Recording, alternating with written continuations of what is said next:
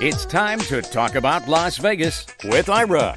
Each week, Ira David Sternberg talks with the celebrities, entertainers, writers, and personalities who make Las Vegas the most exciting city in the world.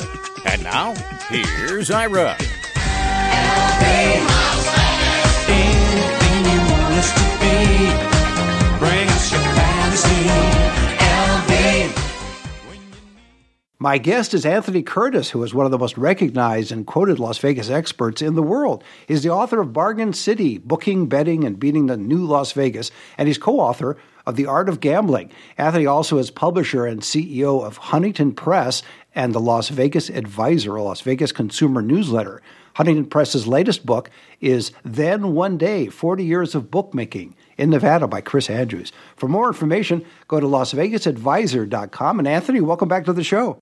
Good to be here, Ira. It's been a couple of years, I think. It has. I always try to get you in at least every 2 or 3 years, and I think it was time for you to come back. I call you the James Brown of publishing. You're the hardest working man in publishing. So, well, I just got to start screaming. I feel good or something like that. Exactly, yeah. Of course.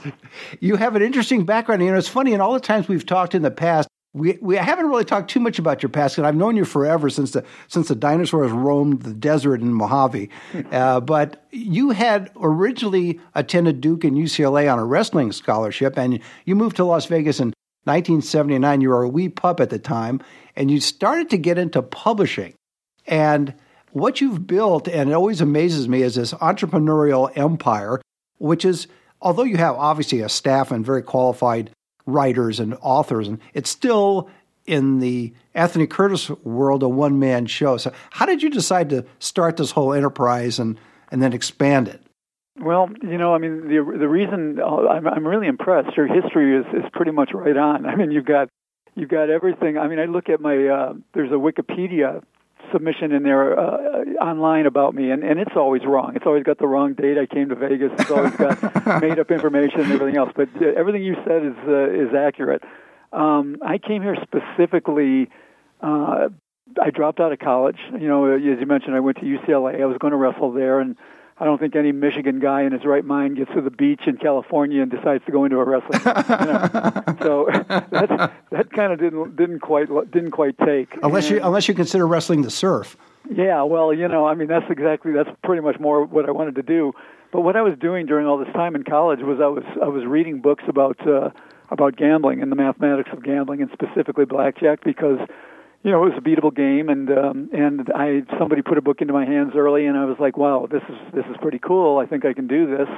And so that's what I was preparing to do. And when I turned 21, I was at UCLA, or preparing to go into UCLA, and I didn't go through with it. And I moved out to Vegas, and I started playing. And I got together. You know, by now, you know, we've had books and movies about counting cards. You know, the movie 21 came from the book Bringing Down the House, and those, you know, people who have seen that know about card counting teams and so forth. And I played on a parallel team to the team that was featured in that movie.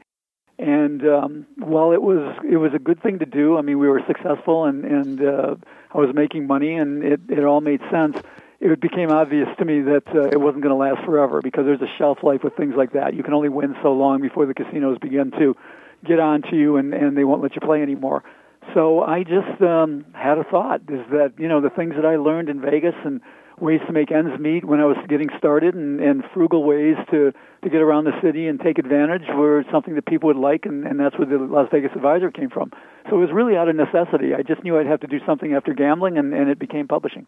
And what's interesting is the combination of the two. In other words, the Huntington Press side, you have a fascinating array of books, and we can talk a little bit about that. On the other side is the Las Vegas Advisor, which, as I mentioned, is a consumer newsletter, and it's full of value, coupons, suggestions, etc.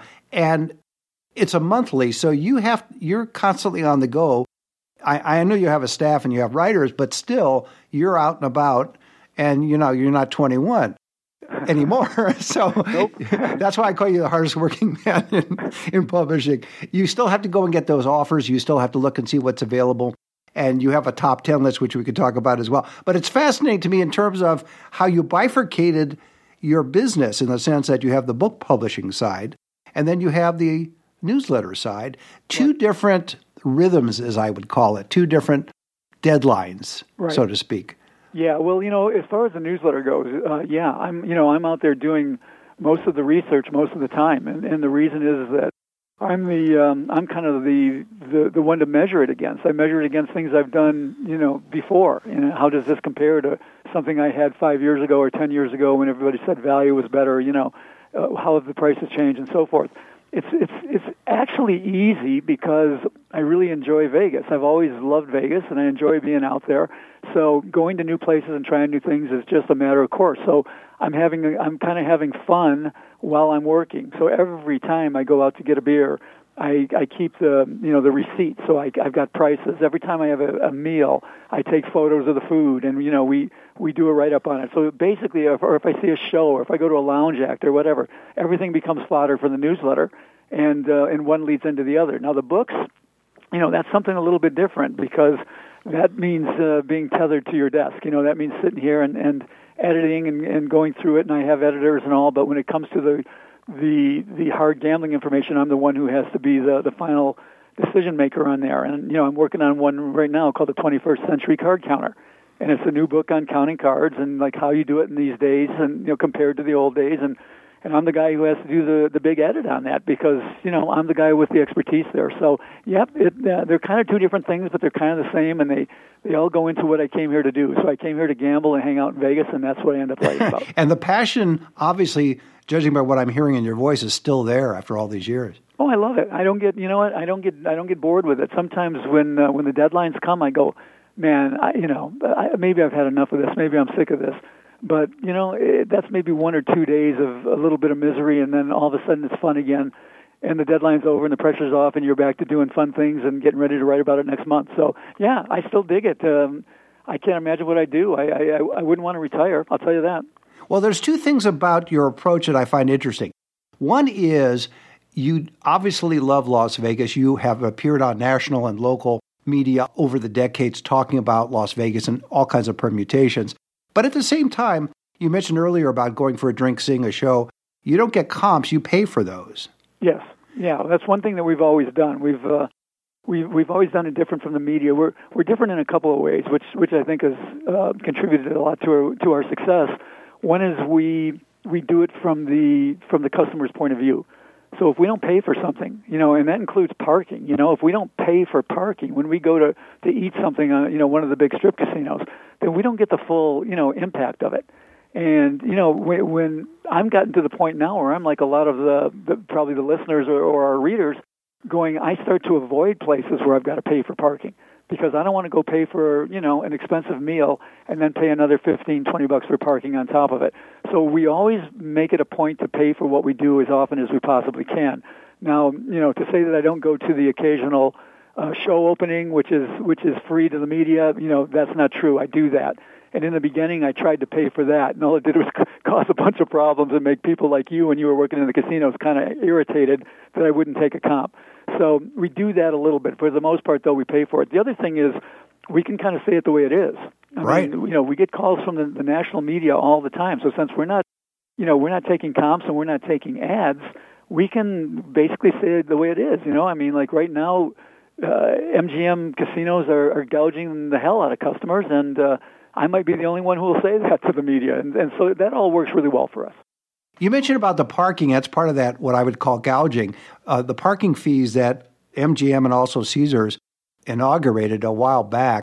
I agree with you. I think the locals have a different view than visitors who are used to, perhaps in their own cities, paying for parking. But it really is a bone of contention with locals. And even though we have people listening from all over the world, I'd like to address that with you just a little bit in the sense that because you're going around and you're experiencing what your customers are experiencing, and because you are local, you are paying, in many cases, for parking. Right. So do you see, if I had to ask you to get your crystal ball out, which I don't know if you have it on your desk or not, or the Magic 8 Ball, one of those two, do you see at some point these two large corporations taking another look and saying, we may have stepped in it here? Yes, I do. And, let's take a step back in your question. We find, the Las Vegas Advisor is interesting. We got about 15,000 subscribers to it, and 95% of them are from outside of Nevada. So we've got only 5% local. Of course, the locals hate parking. We hear that all the time. They kick and scream. But also our out-of-staters feel the same way about it. A lot of them drive to town, or a lot of them rent cars when they come to town, so they still have to deal with it. And the thing about parking was, if you think about it, when people come to Las Vegas, everyone hears about getting comped. And not many people get comped. You got to play at a certain level to really get comped, or you've got to use your slot club points. But really, the first level of comps, the fundamental comp that every single person who came to Vegas used to get is free parking. So when you pull that free parking away, you've taken away the one comp that some people can get. Now, the next comp would be free drinks when you're playing. So most people can still get those. But you've taken away the very first comp that a person can get as a visitor when they come to town. And hence, a lot of the backlash there. Now, what's going to happen going forward with this? I do think that Caesars and MGM and Cosmopolitan, which, by the way, are the only three casino companies that now have the paid parking on the Strip, because recently Wynn Las Vegas and Encore have rescinded their parking fees, and they've gone back to free parking. I think once Wynn did that, I think it's going to make the others take notice, and I think they're going to fight against it, and they're going to fight against it as long as they can, but I think eventually they will have to, because the customer, Wynn did not rescind their parking fees because everything was going peachy. As we wrote in the newsletter, Wynn didn't do it to be nice. They did it because something was wrong in terms of what they were seeing on their balance sheets, and the customers were, revolting against it. Now that Wynn has done it, now that Sands has not done it at Venetian and Palazzo, I think that Caesars and MGM and Cosmopolitan are going to have to take a real hard look at it. Well, wouldn't you say also the Wynn decision may have also been partly PR from all the battering they had because of Steve Wynn's resignation and all the follow-through on that maybe that was a way to make the reputation a little bit better by offering free parking again? It might have been a tiebreaker. I think that they may have looked at it and said, well, if we do this, that's also going to be good for us in this realm. But I don't think the two really equate that much. I don't think that, people who really watch the industry, you really get into the Steve Wynn thing and what happened. Everybody heard about it because, he was sort of the face of our city. And so everybody knew what was going on, but then it was kind of over with. I don't think that there was a lot of pushback, people going, okay, because of what Steve Wynn did, we're not going to Wynn Properties. I don't think it was that sort of a thing. So there's a little bit of a connection there, but I don't think so. I honestly believe that Wynn did it because they took a look at their visitation, they took a look at certain things on their reports, their financial reports, and said, this isn't doing us any good. I noticed, too, when you do go to those properties that have paid parking, it's not as simple as it appears to get out of the parking lot.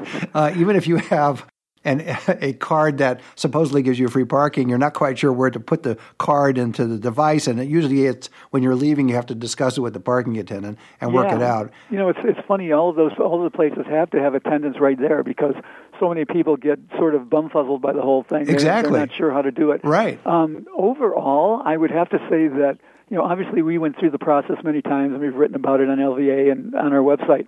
And I'd have to say that they've done a very good job. For the most part, you can connect the dots and you can follow through. But most people, think about it. You go to a casino and you're out there and you're partying and you're having fun and maybe you had a couple drinks and you come out and you go, okay, I don't want to do this. I don't want to try to figure this thing out. And all of a sudden you're sitting there and you're holding up the line because you don't know where to put your card. So they've got to have attendance there. I just think it was a really not well thought out and ill-advised strategy to implement. They've gone so far at Caesars and MGM that they're kind of backed themselves into a corner. But I still think that eventually you'll see them change that, or at least make it so that you can get a validation if you do something in the casino. Oh, yes. That's what's really bad about it. That you go into a casino, you pay a lot for a show, you pay a lot for food and drink, you gamble at games that are engineered to beat you, and you have to pay for the right to do it. If you're going to go in there and do those things, you should be able to validate your ticket the way you've always been able to do downtown. And for locals who originally would go to a strip resort to take a client or potential client to lunch, now they're going to get stuck paying that parking fee as well. Yeah, and probably the client's fee too if they're going to meet there. I mean, yeah. How do you? I've gone through that where people go, let's meet at the Mirage. I'm like, I don't want to meet at the Mirage. I don't want to. Of course, there's a good workaround for parking at the Mirage. I mean, you can park at TI, but I mean, it's overall it's just a mess for everybody concerned. And I think that eventually that you're going to see all of them go back to some version of an ability to park for free. Yeah, that'll be good news. Let's take a break. My guest, Anthony Curtis.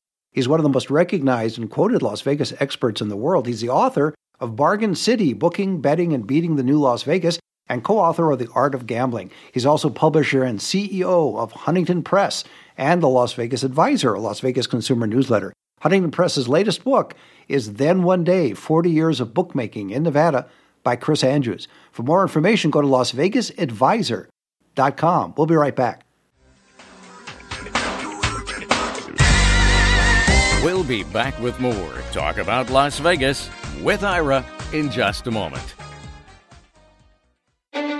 There's something new at the Neon Museum. The emerging technology of light mapping brings old signs back to life. Forgotten artifacts of our past that once blazed in the Las Vegas night are reanimated in a dazzling immersion of sight and sound. You've never seen anything like it because there's never been anything like it. Brilliant, a Neon Museum experience. Performances nightly. Join the experience now at neonmuseum.org. Now let's get back to Talk About Las Vegas with Ira. Welcome back. I'm talking with Anthony Curtis, who is one of the most recognized and quoted Las Vegas experts in the world. He's the author of Bargain City, Booking, Betting, and Beating the New Las Vegas, and he's co-author of The Art of Gambling. Anthony also is publisher and CEO of Huntington Press and the Las Vegas Advisor, a Las Vegas consumer newsletter. Huntington Press's latest book is Then One Day, 40 Years of Bookmaking in Nevada by Chris Andrews. For more information, go to LasVegasAdvisor.com.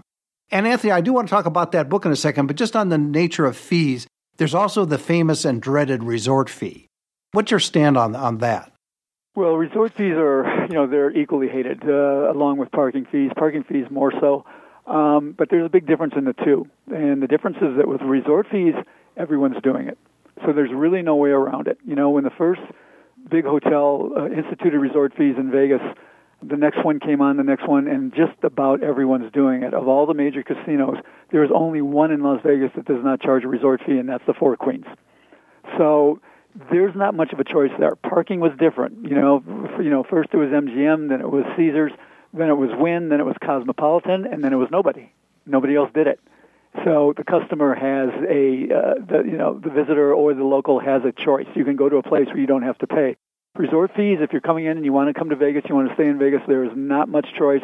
So resort fees, unfortunately, is something that's going to stick. Do you think they'll ever get to a point where they would just incorporate the resort fee into the room rate and just have it, this is the room rate which includes the resort fee, so that way, or even not even mention the resort fee? That's the big, that's everybody's beef about it. It's like, why, if you want to raise prices, why don't you just raise prices? But they don't do that. And the major reason they do it, there's two reasons for it. One is they want a low base rate. They want to be able to promote, hey, our rate is $28. Hey, our rate is $27. Now, we're not going to tell you that's another $22 on top of it, so our rate's really $50, or $55. But, one is they want to be able to promote that lower base fee. The other is that they've painted themselves into a corner with what are known as OTAs, which are online travel agencies. These are the Expedias and the Travelocities and the places that you go to book your stays online. They pay a very hefty fee, affiliate fee, to the OTAs when they book through there. So, on the order of 30, 35%, sometimes more. When they charge the resort fee, they don't have to split that. So that's the main reason that resort fees were brought into play, so they could get out of the, underneath the thumb of the OTAs, split the base rate, and keep the resort fee for themselves. Although I understand there was something in the news the other day about the fact that they're looking at now charging, for example, some of these online booking sites are looking to charge a percentage of even the resort fee. Well, they're going to try to get their share of that revenue, but the way that the contracts were originally written, they couldn't get a piece of that. So the resort fee was the brainchild of somebody who said, okay, we need to make more money, we need to raise the rate, but we don't need to give them 30% of it, so we're going to do it this way. Now, what the OTAs are going to do is come back and say, okay, we're not going to work with you anymore if you don't give us a share of that, and then that's going to be an interesting battleground. We'll see what happens. Right, and it could be that the contract expires after a certain period of time. They renegotiate the contract to include a percentage of that resort fee. Yeah, the problem is, though, is so many people book online. Today's world, with your smartphones and everything else, so many people want to, Ira, they do everything online. They date online. They order food online. They buy shoelaces. They buy shoes. So True. the OTAs have that power going, okay, fine, don't pay us. We're not going to book you anymore. and see how much you like that. So it's going to be interesting to see which one wins out. Yeah, it'll be an interesting battle. I mentioned the book, your latest book is called Then One Day, 40 Years of Bookmaking in Nevada by Chris Andrews. This is fascinating in the sense that people think of bookmaking in a couple of different ways. There's the famous illegal bookmaking that preceded the beginning of Las Vegas, and then there's the legal bookmaking, both of which still exist in the United States and around the world, I'm sure. Right. So how did you decide that this would be a good book to publish in terms of the history of bookmaking, specifically in Nevada? Well, not only a good book, but a good subset of gambling. And this all began, and we're talking about sports betting, and this began a year ago when the Supreme Court, overturned the rule. I am not going to say struck down. I tell you, I am so tired of reading about how the Supreme Court struck down the law. Okay, well, anyway, they reversed something called PASPA, and it made it so that sports betting could move across the United States and be legalized in other states, and it's happening right now. There are like 7 or 8 states where sports betting is now legal. So we took on here almost 10 books, 9 or 10 books we've taken on, different areas of sports betting. And the first one that happened to come, off that conveyor belt was this one from an actual bookmaker, which is Chris Andrews. Now, Chris is he's worked at several places in Las Vegas. He's worked up at the Calneva in Reno, and currently he is the sportsbook director at South Point. So he's been doing it, as the subtitle says, for 40 years. And it's very interesting. We thought it was a really good place to start since we're going to have, like I say, up to a dozen books on betting sports. We thought it would be really good to have one from a bookmaker's perspective.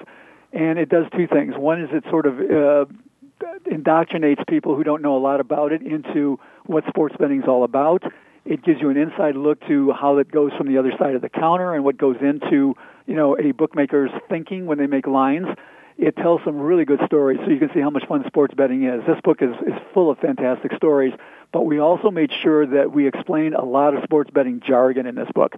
So throughout the book, there are explanations of what these terms mean and how to make bets and, things that you might hear sports bettors say or you might hear when you're in a casino or things that you have, techniques and tactics that you have to do to actually bet sports are explained in this book. So there was a method to the madness of doing this one first. Well, we talked earlier about booking rooms online, and now we're at the point of bookmaking online, I would think. Absolutely. I mean, it's one of the biggest things. In Nevada, you can bet at just about every single sports book through mobile apps. Now, you've got to be in Nevada to do it, but you don't have to go into the casino. So, you can stay at home and bet sports in your underwear, as they say. And avoid the smoke. Yeah, and avoid the smoke and avoid the parking fee, as we were saying before. This is what's going on throughout the United States. Is this big decision about whether do they have mobile betting or do they not? Most of the places that have opened have been for bricks and mortar betting only. Only a couple of states have allowed mobile, but those states that have allowed mobile, New Jersey being the poster child for it, have been by far the most successful. So yeah, mobile betting is something that's going to take hold everywhere eventually. One thing that always intrigued me about you is that despite your accomplishments in the entrepreneurial world, and again, you have the book publishing side and the newsletter publishing side, you always keep your nose to the grindstone, so to speak. You are relentless and you have that drive and you have that passion, and you don't get caught up in the ego part of it, in the sense that, again, I mentioned earlier, you appear on a lot of national media, local media, talking about things in relating to Las Vegas, but you always have that work ethic that drives you to the exclusion of all this other puffery and flattery and all that kind of stuff. Is that just like I'm getting right now from you? Yes, exactly, right, like you're getting from me, exactly.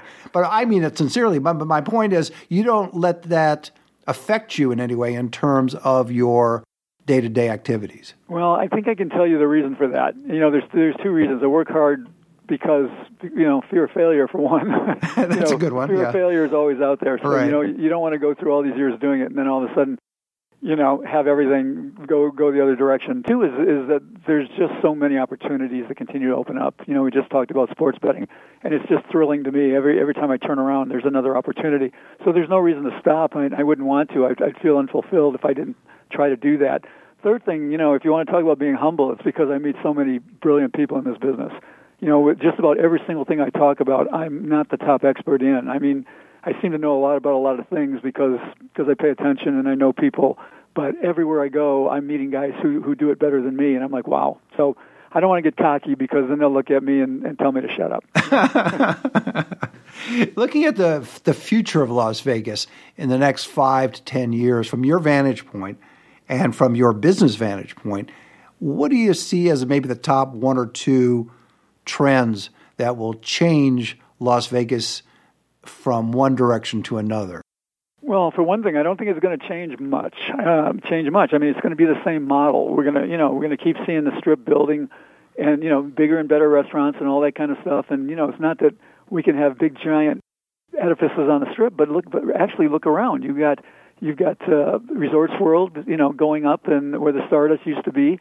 You've got what was going to be the Fontainebleau is going to be the Drew. These are big giant casino resorts that are going up. We've got the Raider Stadium, we've got the MSG Sphere. These arenas and these entertainment venues. So it's going to be more of the same as far as I can see. It's just going to get bigger. It's going to get bigger and better. They're going to find out where the price points have to stop, where the gouging has to stop, and Vegas is going to continue to grow. I think the big thing that's going to affect things going forward is what we've been talking about, is that sports betting is going to become the new poker. For a long time it was poker. That's the whole new thing. The casino is still what it is, but poker is a driver of bringing in new people. I think we're going to see that with sports betting, and the guy who's the cutting edge there is Derek Stevens downtown. He's building his new casino Circa on the spot where the Las Vegas Club used to be, on the corner there at the end of Fremont Street. He's going to have the biggest sports book in the world. And I think you're going to see a lot of sports betting contests and things like that, new personalities coming out of sports betting. It's going to go hand in hand with the Vegas Golden Knights and the Raiders and everything else. Derek Stevens always struck me as a showman and a guy that is not afraid to take on challenges in terms of developing his properties in that general area downtown. Yeah, Derek's an amazing guy. Derek's a gambler. See, that's one of the main things about him. He really understands the business because he's a gambler at heart. He and I met years and years ago when I was playing professionally, and we would infiltrate. By we, I mean me and my teammates. We would infiltrate big tournaments at the big casinos, posing as high rollers and getting into these $1 million tournaments and so forth. And Derek was a high roller back then, and he and I met on a crap table. And to have him tell it, I cut him up pretty good. And he remembered that, and he said, boy, something's going on with this guy, the way he plays. And we've ended up being friends, and I've watched him operate. He's something else. Another Michigan guy, man. These Michigan guys, you got to watch out for. You do, and get those hot dogs. Exactly. But, one last thing before I let you go, and that is back to the future for Las Vegas. The one challenge that I see is generational, in the sense that when you and I came to town, the culture was different. The gaming and the entertainment, or in those days, the gambling and the entertainment were different. You said it's not going to change too much, and I agree with you. But on the other side of it, or the other hand, you have the generational change. So you have millennials, and then you have younger and younger generations coming up. Do you see any changes in Las Vegas based on the new demographics? Well, we've already seen the big change over the past. It's actually 20 years. It's hard to believe, but it's been 20 years of the move to the big clubs, the nightclubs. Right. It basically started with Club Rio way back in the early 90s. And then it got going in around 2000, the turn of the century, with all the really big clubs. And, that was a pretty brilliant move in that it captured a lot of people who had never come in for the old reasons to gamble and do things, to drink and gamble. Now, I think we're seeing a little bit of a kickback and a move away from the mega clubs. I've seen some recent data and some stories about, they're kind of looking to go to smaller venues, but still having this very big social, kind of nightclub hangout atmosphere. And that was a big move that kind of pulled the younger group into it. But remember, millennials are going to get older. All of a sudden the 20-somethings and 30-somethings are going to be 40s and 50s. And, they're going to start gravitating to, some of the old ways as well. So I don't see a lot of changes. I just see they're trying to do it with games, skill-based games in the casinos. They're kind of falling flat, and I think you're going to see what worked before is going to work in the future, and Vegas isn't going to change that much except to get bigger and better and maybe a little more expensive. Well, that's a great way to end it. My guest has been Anthony Curtis, one of the most recognized and quoted Las Vegas experts in the world. He's the author of Bargain City, Booking, Betting, and Beating the New Las Vegas, and co-author of The Art of Gambling. He's also publisher and CEO of Huntington Press. Check out their books. And the Las Vegas Advisor, a Las Vegas consumer newsletter. Huntington Press's latest book is Then One Day, 40 Years of Bookmaking in Nevada by Chris Andrews. For more information, go to LasVegasAdvisor.com. And Anthony, thanks for being on the show. All right, Ira, don't wait 5 years to call me next time. Okay, fair enough. See you next time. You've been listening to Talk About Las Vegas with Ira. Each week, Ira David Sternberg talks with the celebrities, entertainers, writers, and personalities who make Las Vegas the most exciting city in the world.